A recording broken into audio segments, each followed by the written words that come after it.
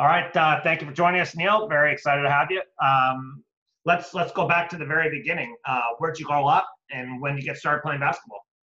Well, I grew up in Prince Rupert, and if you follow basketball, the '64 Rainmakers won the provincials, and everybody in Prince Rupert had to play basketball, or they did play basketball. So I went organized basketball in 1965.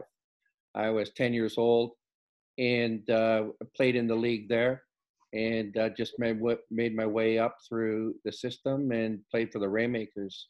And it's they complain about single sport kids. I grew up in a single sport town where everybody played basketball. When I tried out in grade 9 for the junior team, there was probably 100 kids tried out for the team, and they could all play. So it's a town where you really didn't get a choice, and it's a fantastic town as far as basketball goes. I was doing some research. There's like 9 guys that went to the same high school as I did that are in the Hall of Fame in BC here. So it's kind of a interesting thing. That's fantastic. And then, so how were your teams when you played there? And then, what was the experience like? I have the distinct. I was on the first Rainmaker team that ever lost to Terrace. So you could imagine. I'm in the Hall of Shame up there, and I don't know how many years they played basketball against Terrace, 50, 60 years, and I'm on the first team that lost. But our team was pretty good. I mean, we were ranked in the top 10. I guess there was only one league back then. So. And so you finished playing, and then you end up going to play after high school. Where'd you go, and what was that experience like? Well, what happened was I'll be honest with you, I was not a good student. Really had no interest in university. And I tried out for the provincial under-19 team. And my ex-high school PE teacher was the coach. So I got through the tryouts, and I got right to the very end. And he said, I can't take you on the team because you're the only guy that's not going to university. So I said, oh, okay, I'll go to university. And he goes, it's not that simple. So Jimmy Ciccone, who was a really good player at Simon Fraser, he said, contact Vancouver College and talk to them. So that's how I ended up going to Langara and playing at Langara. That's a very interesting thing. We obviously we haven't had U19 provincial teams for quite a while, but through these interviews, the amount of times that U19 provincial teams actually had a huge impact on somebody's life is I think it's like 5 or 6 people already have talked about it. So it's very interesting how impactful it's been on people's careers, yet we don't have that program anymore. So it's an interesting dynamic. In the day, that was the only team that you could play in after high school. There wasn't a U17 team. It was a U19 team, and that was the one team that the entire province tried out for. A little bit different now with all the clubs that are out there. So you end up going to Langara. How's the team? Who's the coach? How's it go? Doug McCallum was the coach. Really good guy. Strict. Our team was pretty good. I mean, Langara in those days won the league every year. There was no competition. I was thinking of things that Dunk did. Like we would come into practice, you had to have your socks pulled up. And those was the days of the long socks. You had to have your socks pulled up and your shirt tucked in. And I was always a bit of a rebel, and I'd not do it. And he'd say, Brown, pull your socks up. Why? Because I said so. And they go, but what's the point? We can pull them down when we're playing. Because I said so. One day, when you coach, you'll understand what I'm saying. And it took me a long time, but I saw him years later, and I said, Dunk, I get it now. So it's kind of interesting. So you play Langara, and then do you get your teaching degree right away, or do you wait a little bit? I played at Langara, and then I wanted to move on and try CIAU at the time. But, BC, there's UVic, UBC, and SFU. There was nowhere, there are not 10 schools in BC like it is now. So a friend of mine was playing at Lakehead University, and I grew up with him. and I probably played a million games with him. And he ended up being an All-Canadian that year. So he told the coach, hey, if you're looking for a point guard, I know one out in BC. So I get a phone call saying, hey, do you want to come and play at Lakehead? Typical me, not the greatest geography student in the world. I go, sure. He goes, okay, you're in. I got to go find a map. Where the hell is Lakehead? It's in Thunder Bay. All right, let's go. I had no clue. So I jump on a plane, boom, I'm in Thunder Bay, and played a year there, and it was good. I mean, we had a good squad. I think the highest we got ranked was 5 in Canada. There's some good guys. I played with Jim Zoot, who is all Canadian, played for Detroit Pistons for a little bit. But it's a great experience. I mean, I got to play against guys, say Charlie Wise, who was MVP in I think it's called the Big Five in Philadelphia area. And it was good. Martin Riley, got to play against Martin Riley 3-4 times. So it was a really great experience. But the best experience was I realized after all this, you're not very good. I was putting in a lot of time to not be very good. And I sort of thought at the end, hey, this playing is just not for me. I want to stay involved in it, so I'm going to get into coaching. And that was my next move. So you went into coaching. How'd your teaching come into it, and how did coaching get into it? Where we got started, and how'd that go? Well, when I went back to Prince Rupert, and my younger brother, pretty good player, they didn't have a coach in grade 8. So I ended up coaching their team. I ended up going on a bit of a holiday the next year, and I came back. I coached them when they're in grade 10. And then I went to UBC, and I took a course with Peter Mullins, which was actually an incredible course. I mean, if anyone was ever into basketball, that would be the course to take.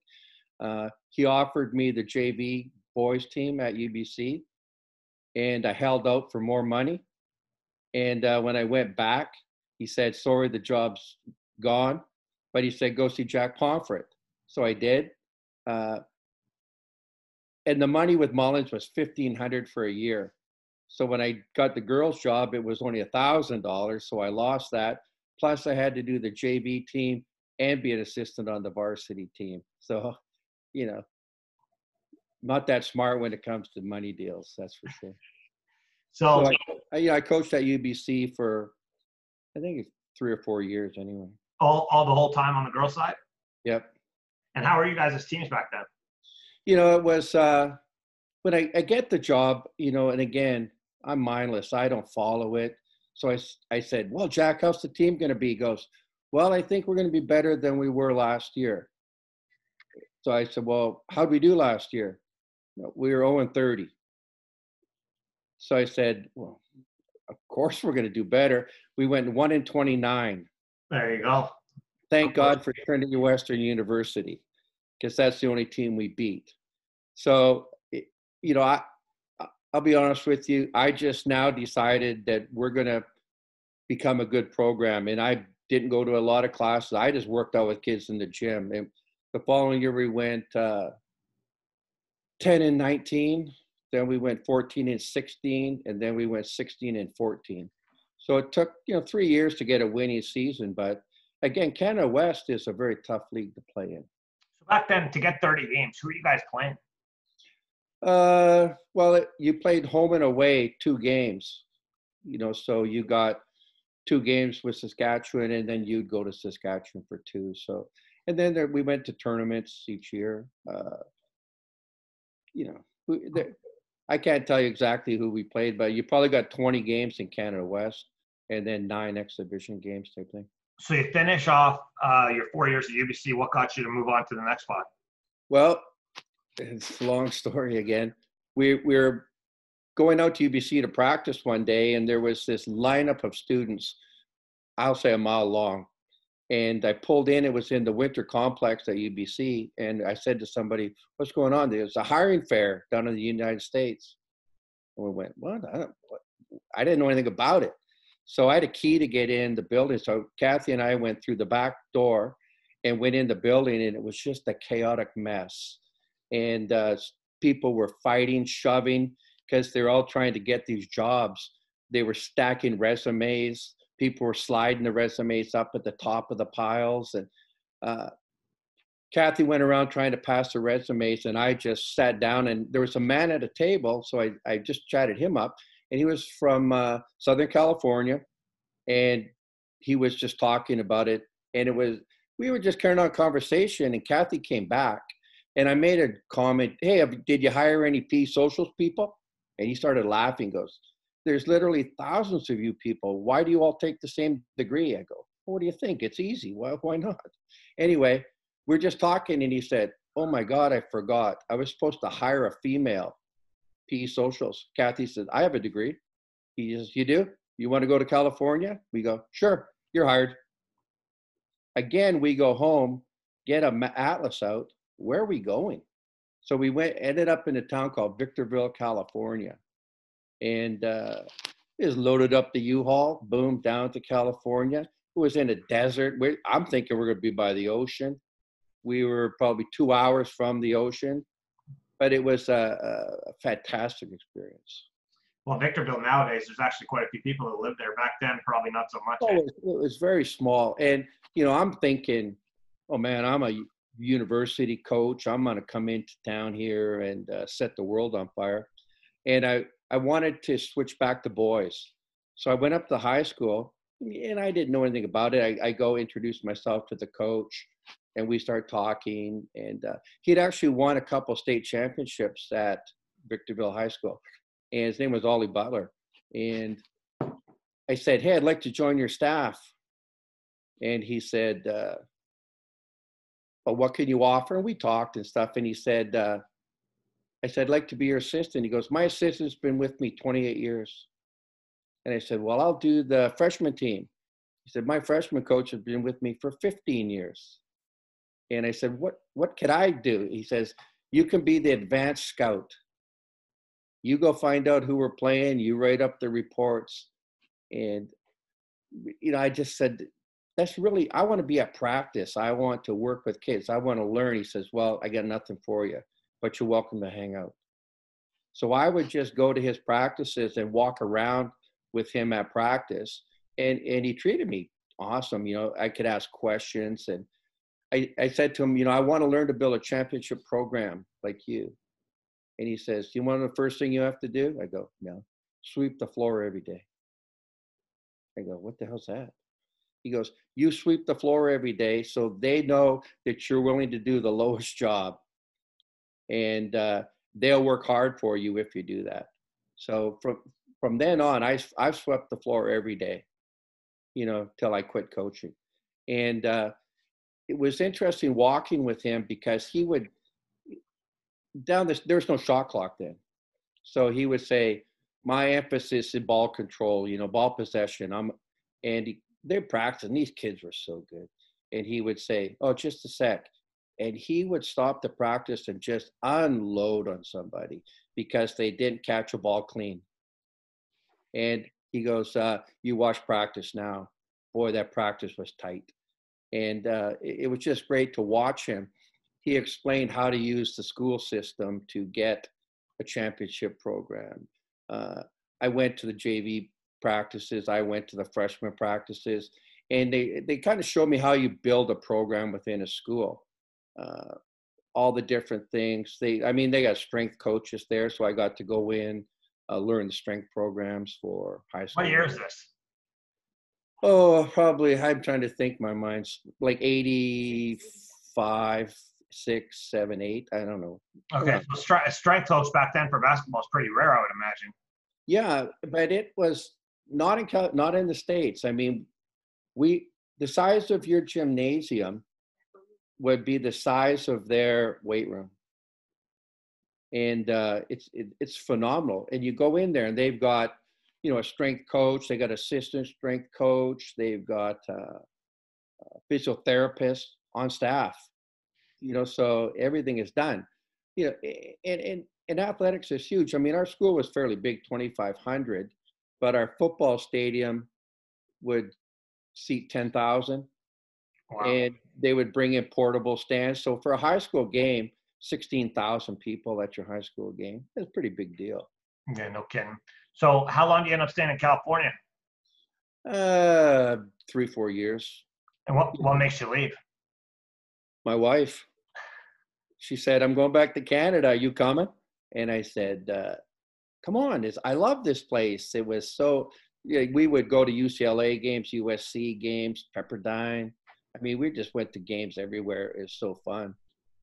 But she said, I don't want to raise my kids in the States.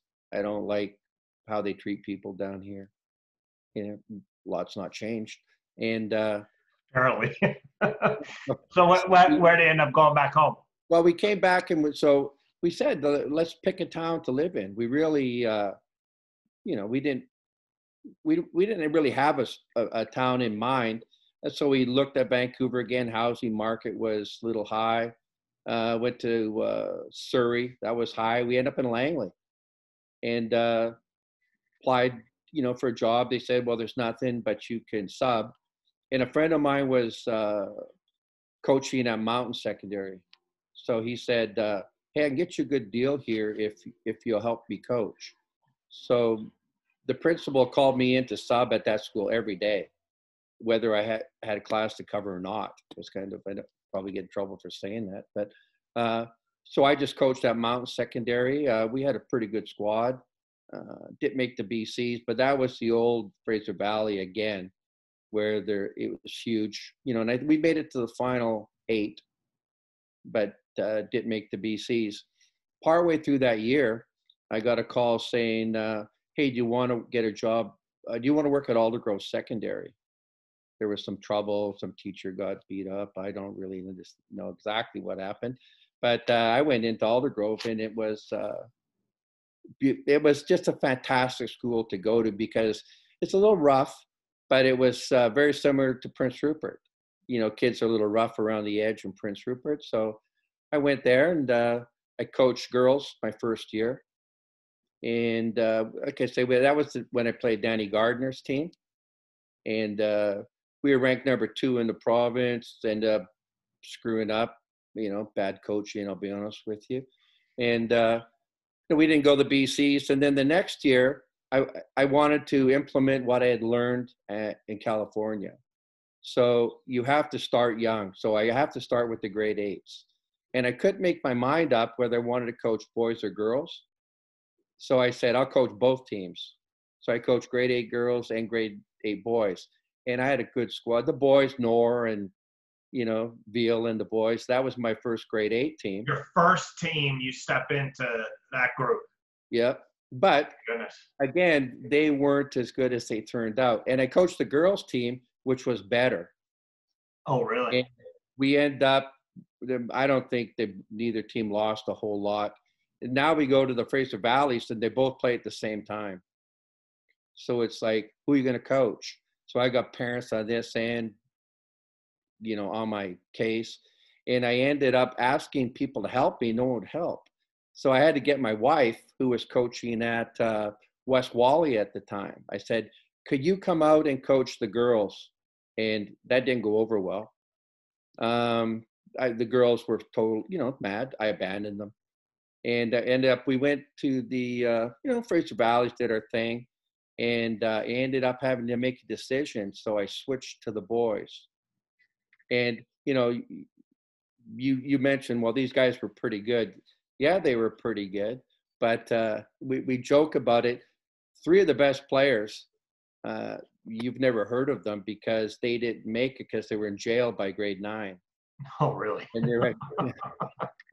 And we were laughing about that, saying, man, imagine if those guys still play, because they were some big kids, 6'2" guys that were really good, but they were really bad characters. So they ended up doing their own thing.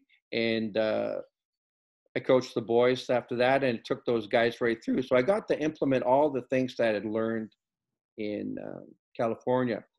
And I maybe I'm lucky, but what we did, implementing all the things I learned from Butler and some of my own stuff, and we just progressively got better and better and better to where we, we're the best team in BC. And I try to joke to people saying it's not that hard to build a really good team, building a really good program is super hard. So after I had done that, my wife said, we had two kids by then, Christina and Jesse, and my wife said, hey, is there any time in the near future you're going to help me parent these kids? And I said, yeah, sure. And you asked Randy and the guys, I would have to bring Christina to practice because she was mine. So I would put a list on the board, 6 till 6:15, Chris Veal, Randy Norris, 6:15 to 6:30. And they had to deal with her as part of the practice. And they went, well, what if she cries? I go, then get her out of the gym. Go cry somewhere else. And so I try to say, well, if you not can't do it, get a girlfriend. Get your mom down here. So mom started to come to practice and take my kid and deal with it. And when I finished coaching, my wife said, actually, Christina said something that shocked me. She said, Dad, I want to play for you one day, but I can't. And she would be so really young, I don't know, 3 or 4 years old, whatever. And she said, I want to play for you, but you don't have girls basketball at Aldergrove. So I got to go play at West Wally. And I went, well, what are you talking about? She goes, well, you don't have girls. But I had never taken her to a girls' game. She had only seen boys play. But when she went with my wife, she saw the girls play. And my wife said, I'm going to let you keep coaching, but you're going to switch to girls. So our daughters have role models. And I went, yeah, okay. So I ended up switching to girls. And that's when I had Darcy Arsini and those kids at Aldergrove. And we're pretty So hold on a second. You're missing some stuff. So how'd your teams do when you were on the guy side? Tell us about it. Oh, well, we're pretty good. I mean, we were ranked grade 10. When they're grade 10, we're ranked number 1. And we sort of came out of, no one really knew much about us. And of course, we didn't make the provincials, which another one of my famous strong teams don't make provincials. And but there were some injuries, some stuff happened. But these kids, very good players. So we ended up winning the provincials when they're in grade 11, AA boys. And then when they were in grade 12, that was the big thing. People say, well, you should go AAA. And we put it to a vote. I convinced them. And it wasn't really a vote, let's be honest. And I wanted to make a statement that you can stay in your tier and you can still be the best team in the province. And I took some flack for it, and I said some stupid things. It got me in trouble, which not unusual for me. But we were the best team in the province, bar none. I mean, Richmond was number 1 in the province. We beat them. And the 4 teams that were in the finals, like the team that won it that year, Ladysmith, we beat by 51. So, I mean, we were good. I mean, we just had some really strong kids. It's funny you said, Randy is a very unique guy because you watch him. I remember when he was at UBC. I'm not old enough to see him before UBC, but I saw him at UBC coaching, and I thought that his attitude kind of transferred to the team. I thought his toughness kind of went to the kids, and I thought they got the most out of the situation because he was actually he kind of coached with grit kind of deal. And it's interesting because you obviously have a lot of kids that you coach, but I think he's definitely maximized on his potential as a player from what I've heard, but also I thought he did a fantastic job as a coach as well. Well, the kid is he's a winner at whatever. At every level he's been at. I mean, he won 2 provincials in high school, 2 provincials for at Langara in the CCAA. He won 2 nationals at Langara, and then he went to St. Francis Xavier and won 2 nationals with them. I mean, he was MVP in Canada twice. And I always say he's an example. I always say he's an ordinary guy that did extraordinary things. And if you watch him in a weight room, I mean, the guy could bench press huge amount of weight. And what we tried to say was, strength negates height. If you're strong, you don't need to be. So one of the things I had learned through coaching California, so I had Nor and those guys as a class for 5 years. So I have my basketball team, as a class for 5 years. That's what they did in California. And the admin let me run one. So I could do my strength training, I could do my conditioning, I could do my agility, my speed training, all in a PE class. So when we went to practice, I only focused on basketball now. So we didn't run a lot of set of lines or anything like that because we do all that during school time. So it was a huge advantage for us. But Nor, he's just the toughest guy. You know, we used to laugh. Nor had, you know, he's a great. I like literally, you can tell. You can just tell by looking at him. You know, all of our kids were quite strong kids. Like if you went in there, a lot of them are bench pressing in high school, 250, 280. Some of the guys could bench 300. You know, that's a lot of weight for not real big guys. But, you know, Nor just bought into it, and he has a natural leadership ability. You know, I hear coaches say, you know, do you train leaders? Do you make leaders? Or how did you get these leaders? I'm a believer that you're a natural born leader, that you have it. And one of the things that we talked a lot about was allow leaders to lead, allow coaches to coach. And there's a great video out that, you know, I showed my kids every year. It's called like The First Follower. I don't know if you can YouTube it or Google it now. And it's some crazy guy dancing at a rock concert. I don't know, he's probably high or something.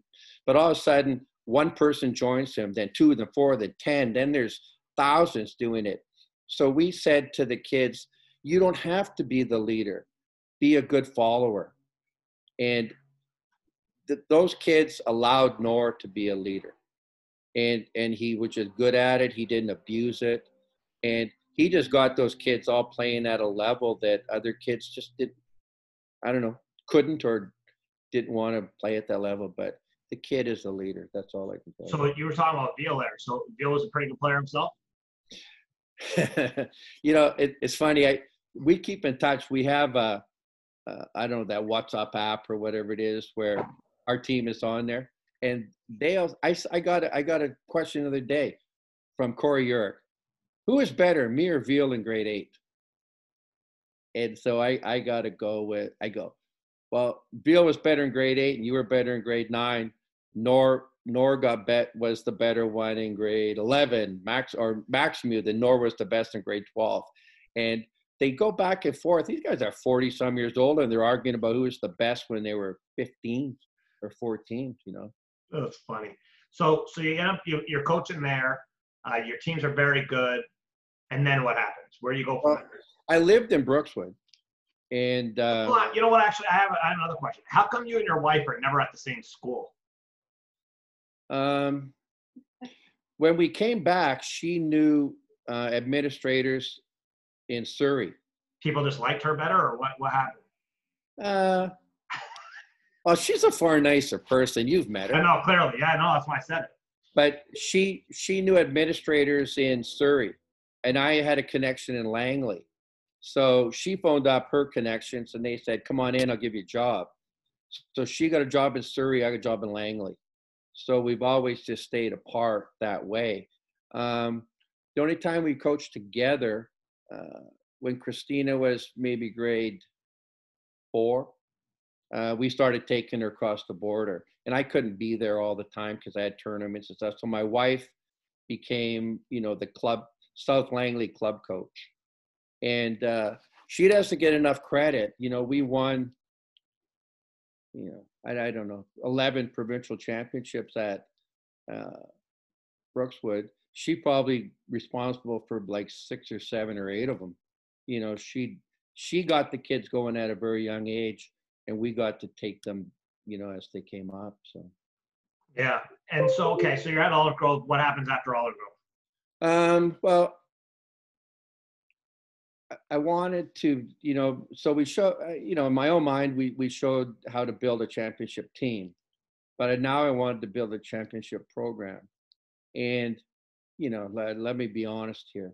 It's easier to get kids to switch schools and go to Brookswood than it would be to switch and go to Aldergrove. And it wasn't that we were recruiting them, but we could build a better program so that it would attract kids to come to it. and I felt Brookswood would be a better deal. So there was a guy teaching at Brookswood who lived in Aldergrove, and I was teaching at Aldergrove and lived in Brookswood. So we just got together and said, "Hey, you want to switch jobs?" So he went there and I went there, and he built championship rugby programs and soccer, which he couldn't do at Brookswood, and I got to go in and do basketball. So it was a great start because they had some okay teams at Brookswood. I think young, but they never went to the Fraser Valleys. I don't think they'd been to the Fraser Valleys. So he got to go in, and I got lucky. My first group that I get there, I had Danica Boy, Sarah Cameron, so they could play there in grade 8. But I coached a youth team, grade 7s, but on that team I had Sasha McKinnon, Candice Morissette, Kelsey Adrian, Danielle Laurie. So I had all those kids. So I was doing a grade 7 team and a grade 8 team. So then when they came up, I coached grade 8 and I coached junior. So I could run my own system with both levels. And that's the key to it. Your grade 8 coach can't run this system and then you bring them up the next year and say, okay, everything you learned, let's change it. And one of the great things that Brian Lee's done at Semiyama is the kids have run the same plays they ran 6 years ago. Yeah, and what I get to do is layer everything, and then we take it down. At Aldergrove we called them little dribblers, and we had the same program at Brookswood, and you get kids. We brought it down to grade 3. So I get to start teaching them what I want them to do in grade 3. And I bring them right up. When they come in grade 7, those kids can play. So they come in grade 8 and they can play. But we've also taken them across the border for 3-4 years. So these kids have played a lot of basketball. So when they go up against somebody, Argyle, that kids never played down the States, our kids have played, 150, 200 games across the border. Yeah. So they could play. And I try to say to people, if you're going to, now it's a lot different because there's so many leagues to play in down there. And so the level has dropped quite a bit. But we went down and we did not win games, I think 6 years of taking kids down there. We didn't win a game. And then we won one game. And we actually cheated. We brought a grade 7 kid to play on our grade 6 team because we were short. She had 2 foul shots. We won the game. We won one game in 6 years. You go to Dairy Queen, straight to Dairy Queen? Straight, man. I treated everybody. You can get a chocolate dip one. But, and there, again, it's like I don't know, what's that show? The dog whisperer guy on TV. He says, so we rehabilitate kids and we train adults. That's what I tried to do. Because you go down there and parents are going, I thought you could coach. How did you win provincials? Dude, you just lost by 93. I go, yeah, don't panic. We'll do okay. And I had parents wanting to get out of our group, go somewhere else because we couldn't win games. But I try to explain to them where we're playing is the relevant thing. And, the Sasha McKinnon crew, we went down there and we got just slaughtered. We were playing the team Bellevue Stars, and we lost. We didn't get the ball across center in the first half. They pressed the crap out of it. We weren't good enough. So we went into halftime and I said, look, you're doing a great job. They kind of look at me and go, what? And I said, when we get that ball across center, you cheer like we won the Olympics. You got it? Then we go back out there, the team doesn't press us. So I call a timeout right away. I go down and say, hey, coach, could you press us? And he said, are you crazy? You're the worst team we've ever seen. So I said, I know, but I think we're going to get it across center. So he goes, okay. And we go out there, he presses, we turn it over 20 times. We get it across, the gym erupts. The fans, everybody, parents, and we're dancing, the kids are dancing on the bench because we cross center. And down there, if you foul somebody when they're shooting, because it's running time games, they just give you a point. and we lost 82-2, and we got fouled on a shot, so we never made a basket, and that probably included the warm up too. But on that team, you got Kelsey Adrian played at UC Berkeley, Sasha McKinnon played at Utah, Candice Morissette, MVP in the tournament, UBC. Danielle Laurie, MVP softball. Like, we had great kids, and it just took a while. But that team went back, and we went into basketball BCU 13, and the parents are going, oh, we're going to get killed. We won the provincials. And they go, how are we so bad? I go, no, we're not bad. It's bad up here. So we're learning. And every team that we brought down there got slaughtered, but every team won the U13 provincials. So, when I just got started coaching, I went and watched your Brookswood team play in the provincial final. I remember Sasha McKinnon going 12 for 12. It's been, I don't know, it's got to be 17 years. What year did she graduate? 2004, maybe, or 5. Yeah, so maybe my second or third year coaching. She was 12 for 12. She had the perfect stat line. Like, the stats, they were perfect. And I remember watching Candice run the show. I sat right behind your bench, so I just watched the whole thing. Well, Sasha McKinnon, like a lot of people, the kids that went down the States and played, like I think we've had 10 kids go down D1. And Sasha McKinnon would have been the worst athlete of them all. Like, if you saw her in grade 7, you would laugh. Hey, she'd Bambi. She couldn't run. She'd fall down, couldn't stop, no balance. And a goofy kid. And all of a sudden, she decided she'd get serious about it. So when the gym's open in the morning, she's in every morning at 7 o'clock. And she just developed into a shooter. And it just progressed and progressed and progressed. And she made the junior national team. So, a lot of people say, well, I don't have the genetics to make teams. Sasha McKinnon didn't have the genetics to be a good high school player. And yet she played national teams and played, down the States for 4 years. So she's a real success story. I love that kid. Well, we had Bruce on the other day, and he was talking about what their program used to do, like time-wise in the gym, and it was an extraordinary amount of time. And you just just listening to what you said so far. So essentially, playing in your program when you guys were good, it was morning shooting optional, but not really. Is that? The truth? It's optional, but it's optional whether I let you play or not. So you had morning shooting, then you had basketball class where you did the strength and conditioning. You did that at Brookswood as well? Yep. And then 2 hours of basketball practice? Yep. So kids were, I pretty much, they were doing 5.5 hours a day every day, correct? Yeah. And what we did at Brookswood, because we're building the program, I would have a senior team PE, I'd have a junior team PE, and a grade 8. So I've got every basketball kid in the school in my classes. So I can train them. And again, what you learn in grade 8 in your PE class builds for your junior class. And what you learn in junior goes to your senior class.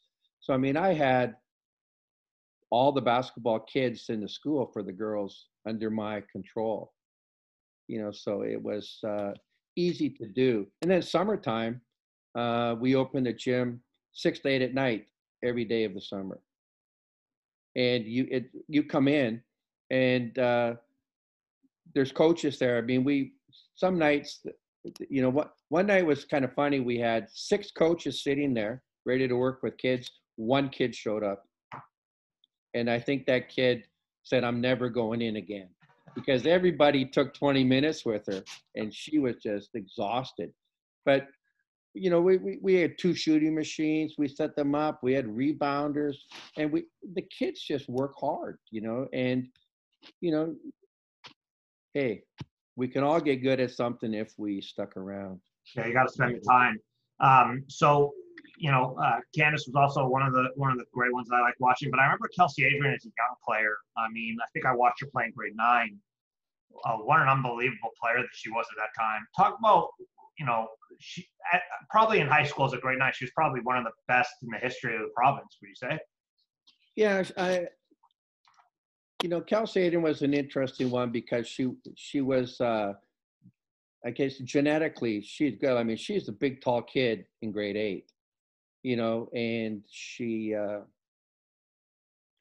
her dad was a counselor at school, so he wasn't used to getting up in the morning bringing kids in, but he got up for 5 years to bring his daughters in the morning. So she would work every morning, and she got into the provincial program. So I think she played provincial. They had more teams in those days: U15, U16, U17. So she got picked up by Alison McNeil's and stuff. So she started working with them, but she's a real combination of she's a smart kid, genetically gifted. So yeah, she was good. So now, throughout your coaching career, talk about some adversity that you have to deal with to get you through to the next level, and that you kind of had to overcome it. Well, when I said you have to rehabilitate the kids and train the parents, it's true. And there was so many times we have to have parent meetings about what we're trying to do. Like, parents will complain.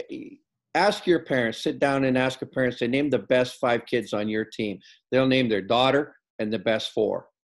And 8 parents will give you that. Very few of them are honest about it. Or maybe they are being honest because that's what they see. And it's hard to get parents to buy in. So what I try to say to them is, I will treat everybody equally. Come in the morning. I will guarantee I will work with you every morning. I can't guarantee you're going to be any good, but I guarantee you I'll give you my best effort. You give your best effort, and we'll see where it lies. And some people, just buy right into it. Louise Forsyth, I don't think she missed a morning. A lot of kids, they just do not miss. Other kids, they would come in half the time. So if they didn't play, I would say, I don't have the confidence in your daughter because I don't see it. But when I'm there every morning and I see somebody, what they do, I can correct them, work with them. I do get the confidence. So when they get in and play, that's all I can say to the parent. But the hardest thing is when how do I say this one? Like, I had a team there was a lot of good players, but not Christina's team when they were in grade 12. We were ranked 1, 2 in the province, and the parents were all caught up in who's getting letters from universities, who's getting this, and they would lie to each other in the stands about what letters they got, and this is my interest, and then they come to me and, how is she getting interest and I'm not? And I try to say, I don't think they got a letter. I think they're lying to you. This is what parents do. So this will sound funny. I came home, I said to my wife, pick a state. So she picks Montana. I said, north, south, east, west. And she picked a direction. I don't want to say where. And so I look it up. Yes, there's a university named that thing. I email them and say, my name's Neil Brown. I'm the coach of Brookswood Secondary. We've won some provincials.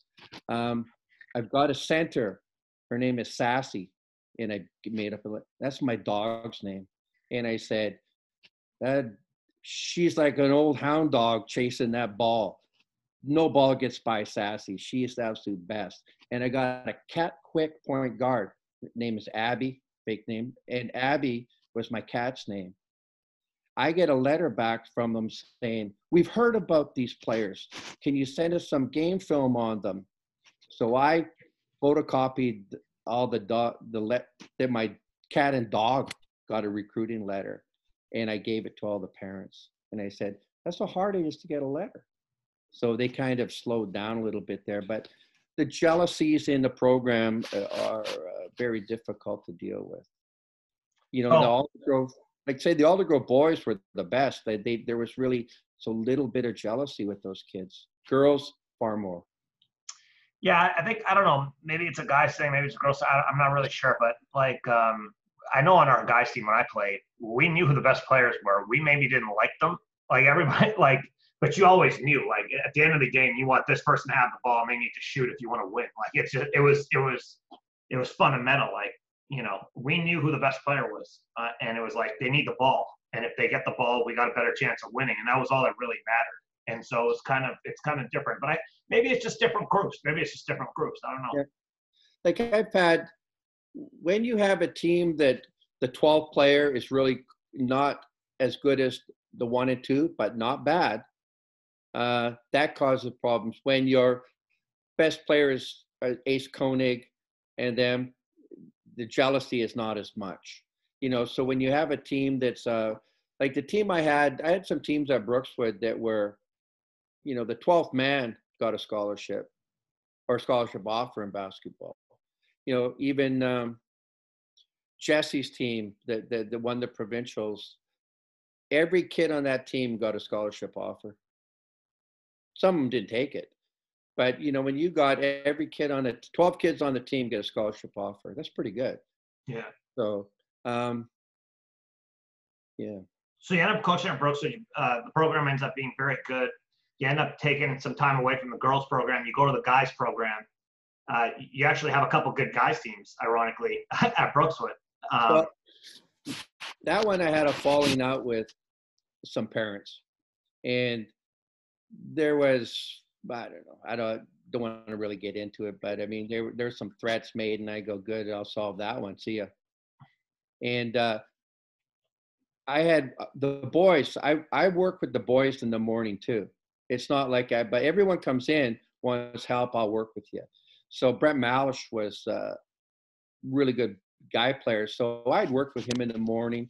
And so I just got into coaching them. And yeah, the rest is sort of like, we went to the provincials twice, which is kind of odd because I just sort of slid in and we go to the provincials. But I mean, we had Graham Bath. He's a good player for sure. Yeah, guys go play at university. It was pretty good. And then you end up coming back to girls to coach your own kids. So talk about that experience of coaching your own kids at that level of competition. Well, it's hard to coach your own kids. Like Christina, not as good of a player as Jesse, but a far better teammate than Jesse. Very different type of kids. We had worked with our kids, Christina's team, grade 4, grade 5, grade 6, grade 7. Now I get to pick them up in grade 8. So those kids call play. And same with Jesse. Christina, far easier to work with because she was not the best player on the team. She fit in, she starts some games, more all-rounded player. So there's not the problem. Jesse, on the other hand, is the best player by quite a bit. And that creates issues because, here's a kid putting up, 30 shots in grade 8 and people are going, share the ball. I'm kind of going, gym's open every morning to share. Come on in. So that created some bit more issues, but it's fun, but it does cause problems. Let's be honest. We didn't lose many games with those kids in DC here. So, for all the years I coached my own kids, we didn't lose probably 15 games between the two of them. But with down the States, it's tougher. And when you lose games, 80 points, 60 points, 50 points, a 40-point loss was a good day. And sometimes it's hard talking to your kid about it. And all she wants to do is go to the Dairy Queen. And I wanted them to take the game far more serious than they did at a young age. And, that caused problems. But my wife is the buffer.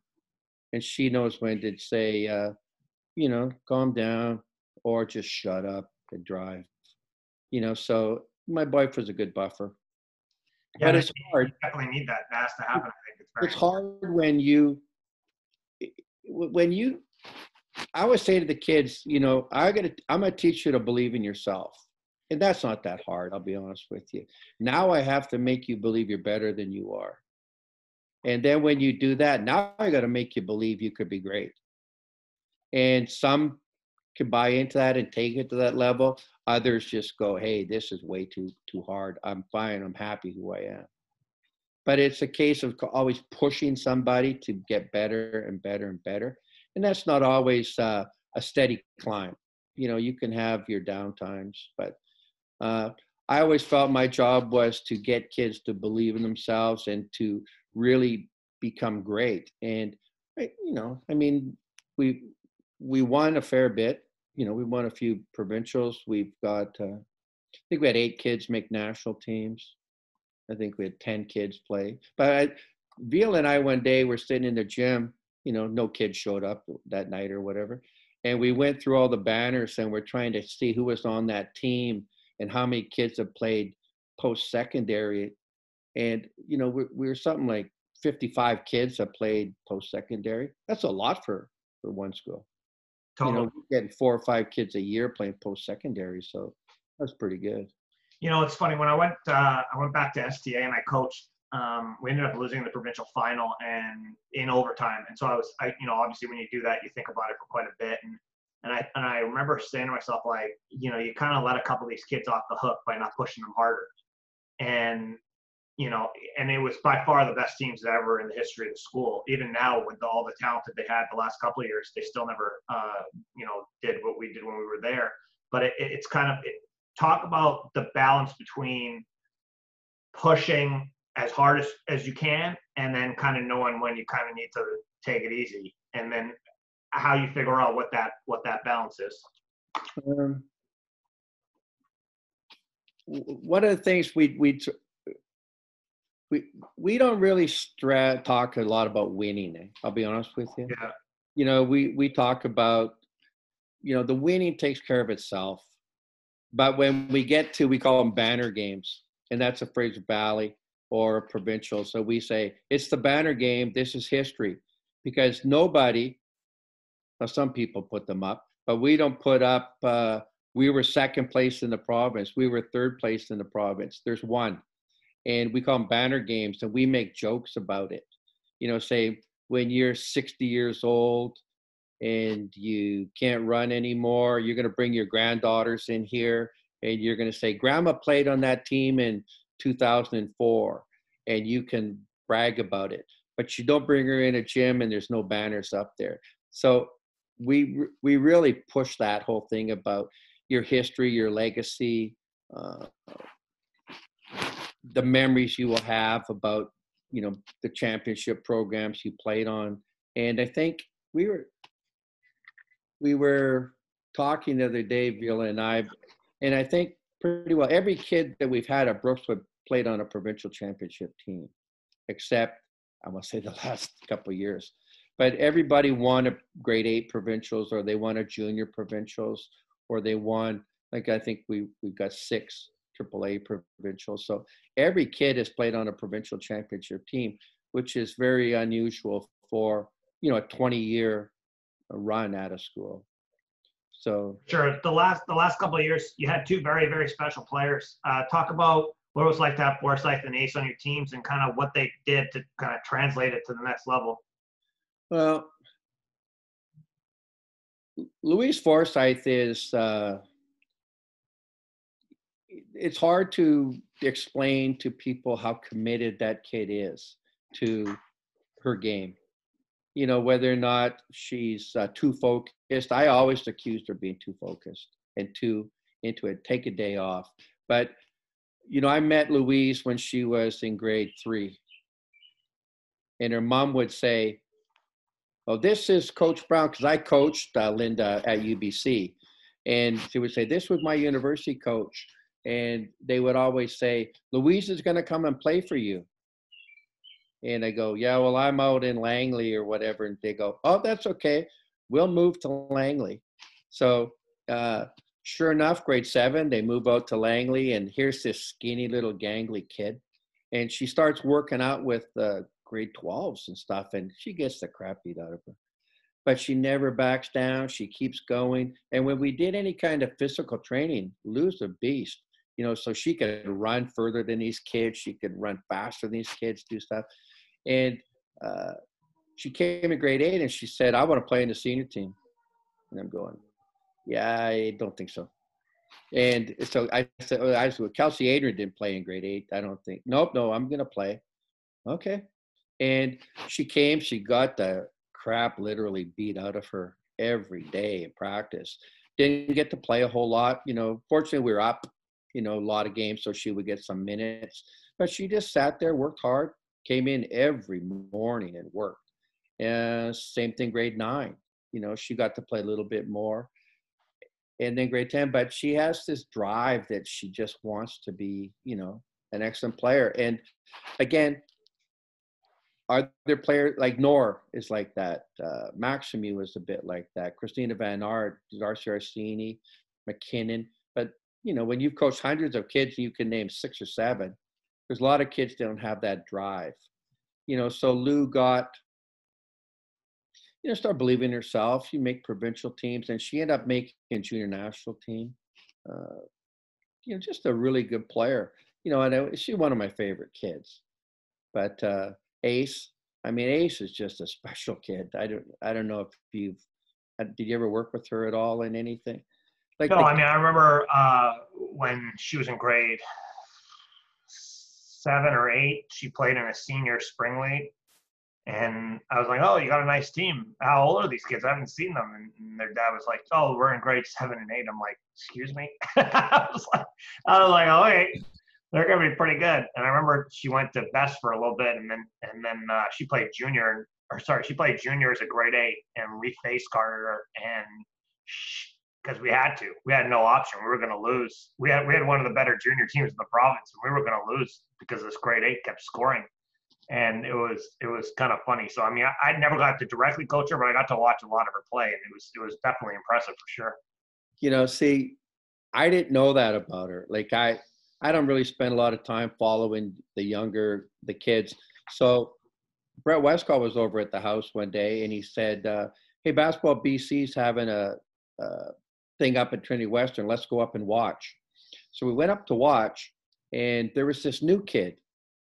And I said, like, who is that? And he didn't know.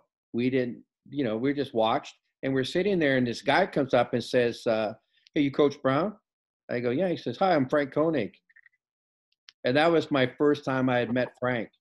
So he said, you're at Brookswood, blah, blah, blah. Tell me about your program. So I tell him, and he said, hey, we're living down in Washington, and we're going to come back, and we'd really like to consider, coming to Brookswood. So I said, yeah, go enroll.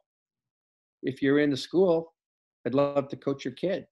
And, I didn't talk to him again. I saw him at a tournament down in Oregon City, but just one day they walk in the gym and they go, yeah, we're coming to Brookswood. I go, okay, let's get to work. And yeah, let's be honest, the rest is history. The kid is a fantastic player, great leader. And, she was a grade 10, I guess, when she came in. And it's kind of funny because Frank, Frank. Yeah. Frank's a good guy, but he says to me, play your cards right. You're going to win 3 provincials in a row. And I go, yeah, you're a typical parent that dreams. But he was right, and Frank is a pretty astute basketball guy. Oh, yeah. But, Jessie was in grade 12 when Ace was in grade 10. And, she's doing her thing. And there was times where I had to say to her, Jessie is the best shooter in the province. Do you understand that? She goes, yeah, get her the ball. Because Ace would come down and she passed over here. Some kid would have a better shot than Jessie, but Jessie shooting the shot is a better shot because she's going to make it. So I said, when Jessie's open, you get her the ball. You understand? Yep. And Jessie set crazy records for made threes. And she goes, my God, playing with Ace is just like heaven. And Ace just makes people better. She's like that. And then, she goes in grade 11 and everyone starts to grow. Taylor Jackson grows into a player. Forsyth comes into her own. And I think we won 3 in a row. But Ace is just a special kid, and again, that Nor and Ace, they're the 2 best basketball players that I've coached, and they're the 2 best leaders that I've ever coached. And again, I don't think there was much I did to say, here's what a leader does, here's this or that. That's who they are, and like Nor runs a successful business. He's a leader. Ace will be whatever the hell she decides to be, she will be super successful at it. But she's a Well, it's special kind of kid. funny that you had one of them at the very beginning of your career, and you had one of them at the very end of your high school coaching career. It's kind of interesting that that's how it worked. Yeah, Ace, like I went back to North Carolina in Ace's grade or in her junior year, and it's crazy. I mean, you travel around, you get to go to pretty good games, but to be in North Carolina and go to games is crazy. And when Ace would come over, before the game, I was with a buddy, and uh, she would talk to us about, whatever the game, whatever. And people would come up to us and say, "How do you know her?" I say, "Oh, I coached her in high school." And they'd say, "Really? I've got center court seats right on the floor. Do you want them?" And they go, "What's up?" He goes, "Well, man, if you trained her, you're the reason she's here, and we want to give you these seats." And I go, "Yeah, sure." Uh, People would come up, and there was one time where this man comes up. He says, "Excuse me, I don't want to bother you, but I see you know Ace Koenig." I go, "Yeah, how do you know her?" Explain it. He says, "Do you think you could introduce my daughter to her?" And so Ace comes over, and I say, "Hey, Ace, see that guy over here? His daughter wants to meet you." Ace is so cool. The kid comes over. She The was kid always cool. Yeah. crying. Uh, Ace has a towel around her neck. So she says to the kid, "Here's a towel, because you're such a great fan. And, without you, I can't do this." The kid's crying. I'm tearing up. It's just so cool. Yeah. No, I mean, I think you had. Oh my goodness. Bruce had some very very high level players, and then she was probably right in that caliber of player. And at Utah, they made the Final Four and they did their thing, and they won. And then she goes out and wins the ACC championship this year. And it would have been interesting to see how they would have done in the tournament. It's kind of unfortunate she never got the opportunity to play in the tournament because their team was coming on strong and she was playing her best ball of her career. So it would have been cool to see for sure. I went to Hawaii, and her team was playing in Hawaii in October. And it's so interesting to watch. Like Ace, when she was here, is a good athlete. I mean, she got Defensive Player of the Year, and let's be honest, nobody could stay with her. No. And when you're down there, all of a sudden you go, "Yikes, she's not as good of an athlete as I remember." And yet and I use this, I said, she uses her brain to beat faster people. Like to see her keep a defender off balance. Like she never got in a rhythm ever, because she never allowed a defender to put her in a rhythm where they could dominate her. And shot fakes, pass fakes. These stud athletes, she just has them off balance the entire game. And I'm trying to think, I must have taught her that. I didn't teach her that. That's who she is. Yeah. Because if I could teach that, every kid would have done that. But she's just so smart. And again, Nor was an extremely smart basketball player. So it's just, genetic. Sometimes you also get it right. Like I remember watching Gilbert Arenas, ironically, courtside one time, and it looked like he was going half speed. But the way he played with his balance and his shiftiness, he made that people playing defense on him look like they were going a quarter speed, and it worked for him. And so, I mean, seeing Ace have such a nice finish to her career was kind of cool for me, just as somebody who's around basketball for so long. So let's finish this off by going back, young Neal Brown. If you could change one or two things and make a couple adjustments, if you go back in time, what would you tell young Neal Brown he needs to take a look at? Well, when I was in grade 10, I don't know about you, but we were never like Bobby Knight is, I'll call him my mentor coach. I've met him a couple of times, gone back to Indiana, but he is just a brilliant coach. He's not maybe the nicest man on earth, but he's a brilliant coach. And he said, like, basketball's the most under-taught, overcoached game there is. And I didn't understand what that meant. But when I started to get into the game, like when I was in high school, we never were taught the game of basketball. We were coached in the game of basketball. And when I was in grade 10, Ken Shields came back to Prince Rupert, a Prince Rupert guy, and he was working with Mel Bishop and some of these guys. And, Shields said, Brown, get over here. And I started working with them. And he just went off on how bad I was and how I didn't understand anything. I was lazy. So he tried to teach me how to play basketball. And I was reluctant, I'm going, come on, there's a game over there. I want to go play. But I learned how to, one summer, he taught me how to play, and then I forgot about it. But I wish if I could go back that I had teachers of the game of basketball, and that's what I try to do. I think I spend a lot of time teaching basketball, a lot of one-on-one stuff, rather than coaching. I'm a far better teacher of basketball than I am a coach of basketball. Like our games, it might look like I'm coaching. I'm not. I mean, they're on cruise control. And when I was a young man, I never really was taught the game of basketball. So I wish if I went back that I could be taught how to play. Uh-huh. And I think that's something that we have a problem that we don't teach. I mean, when I started getting into coaching,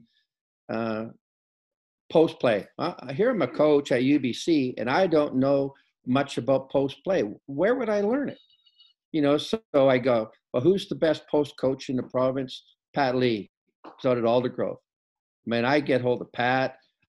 He's doing camps. I go work his camps for free. And I say, I need to learn how to post play. And I spent 2 summers with Pat learning post play. And, he teaches you how to play the post, and then you actually go play. It's not, okay, you're in the post, throw the ball, let's go. Pat broke down where your arms were, where your hands were, how your feet were positioned, where your head was, where everything was. And, I learned a lot from Pat.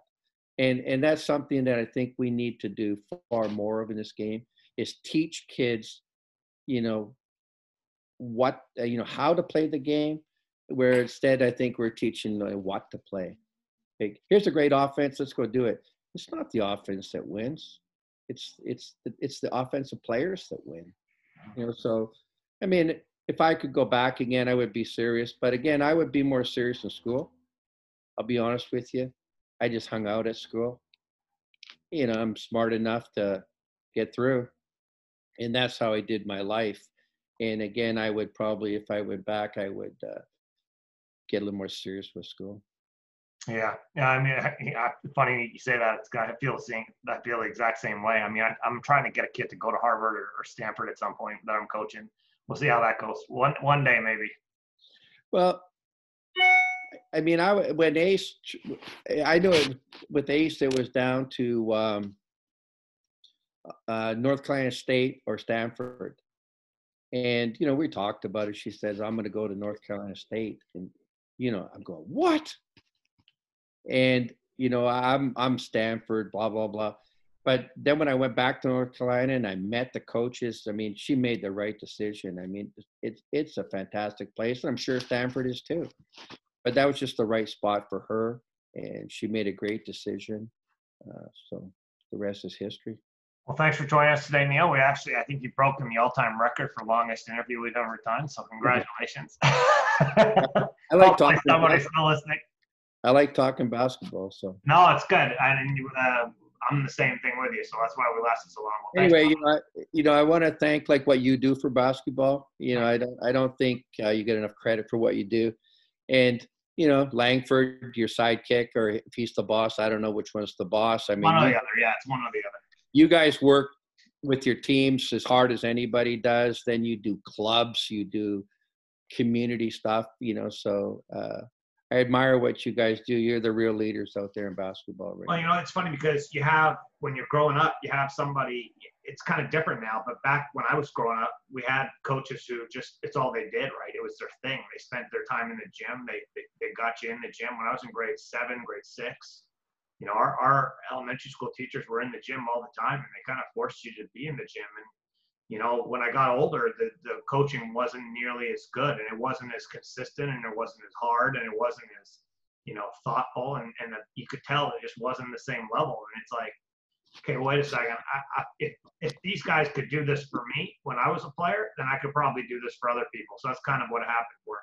You know, one thing I would say too, like I have parents saying to me, "Oh, my life is over. My kid's life is over. This COVID lockdown, we can't play. My life is over." And I try to go, this might be the best year you'll ever have.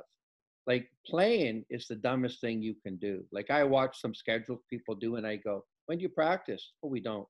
"Yeah, this is the worst thing. Now you can't play. Now you're forced to practice. You should be the strongest athlete you've ever been because you can lift weights like crazy. You can get in the best shape you've ever been in because you don't have to worry about playing." And like I work with 6 kids right now. I mean, they entertain me. I don't. But we do a stair routine and a jumping speed type of stuff, and we do it every day, and they're just getting better and better and better. Well, I do it every day. We do a couple times a week, but they're getting better and better and better, and you can see the improvement on them. But if they were playing right now, they would not be doing this because they're at practice with whatever, and they're learning. You know, here's our offense, here's our defense. But instead now, you know, they're learning to become better athletes. And I think every kid out there and parent should go, hey, there's a real silver lining in this lockdown. I'm not gonna play down in Louisville, Florida, Atlanta, Dallas, Phoenix, Los Angeles, but I could work out every single day and get better and better and better. I think if we do have a season next year, we should see some of the best basketball players we've ever seen because I they've think got, what you'll do is you'll see some kids who have taken this very seriously, and you'll see some kids that have not taken it very seriously, and it'll be very definitive. This kid put in the time. This kid clearly did not put in the time. I remember when that kid was better than that kid. That's not the case anymore. And so yeah. the thing about basketball is it's an honest sport. If you put in the time, you can notice. And if you don't, it doesn't matter who you are. You can always notice that too. So anyway, thanks for joining us, Neil. I'm actually going to clip that last piece so that people actually see it because I think that was some of the best stuff we've had, and we'll make that a single clip by itself. Thanks for joining us, and we'll see you soon. How the hell do you shut this off now?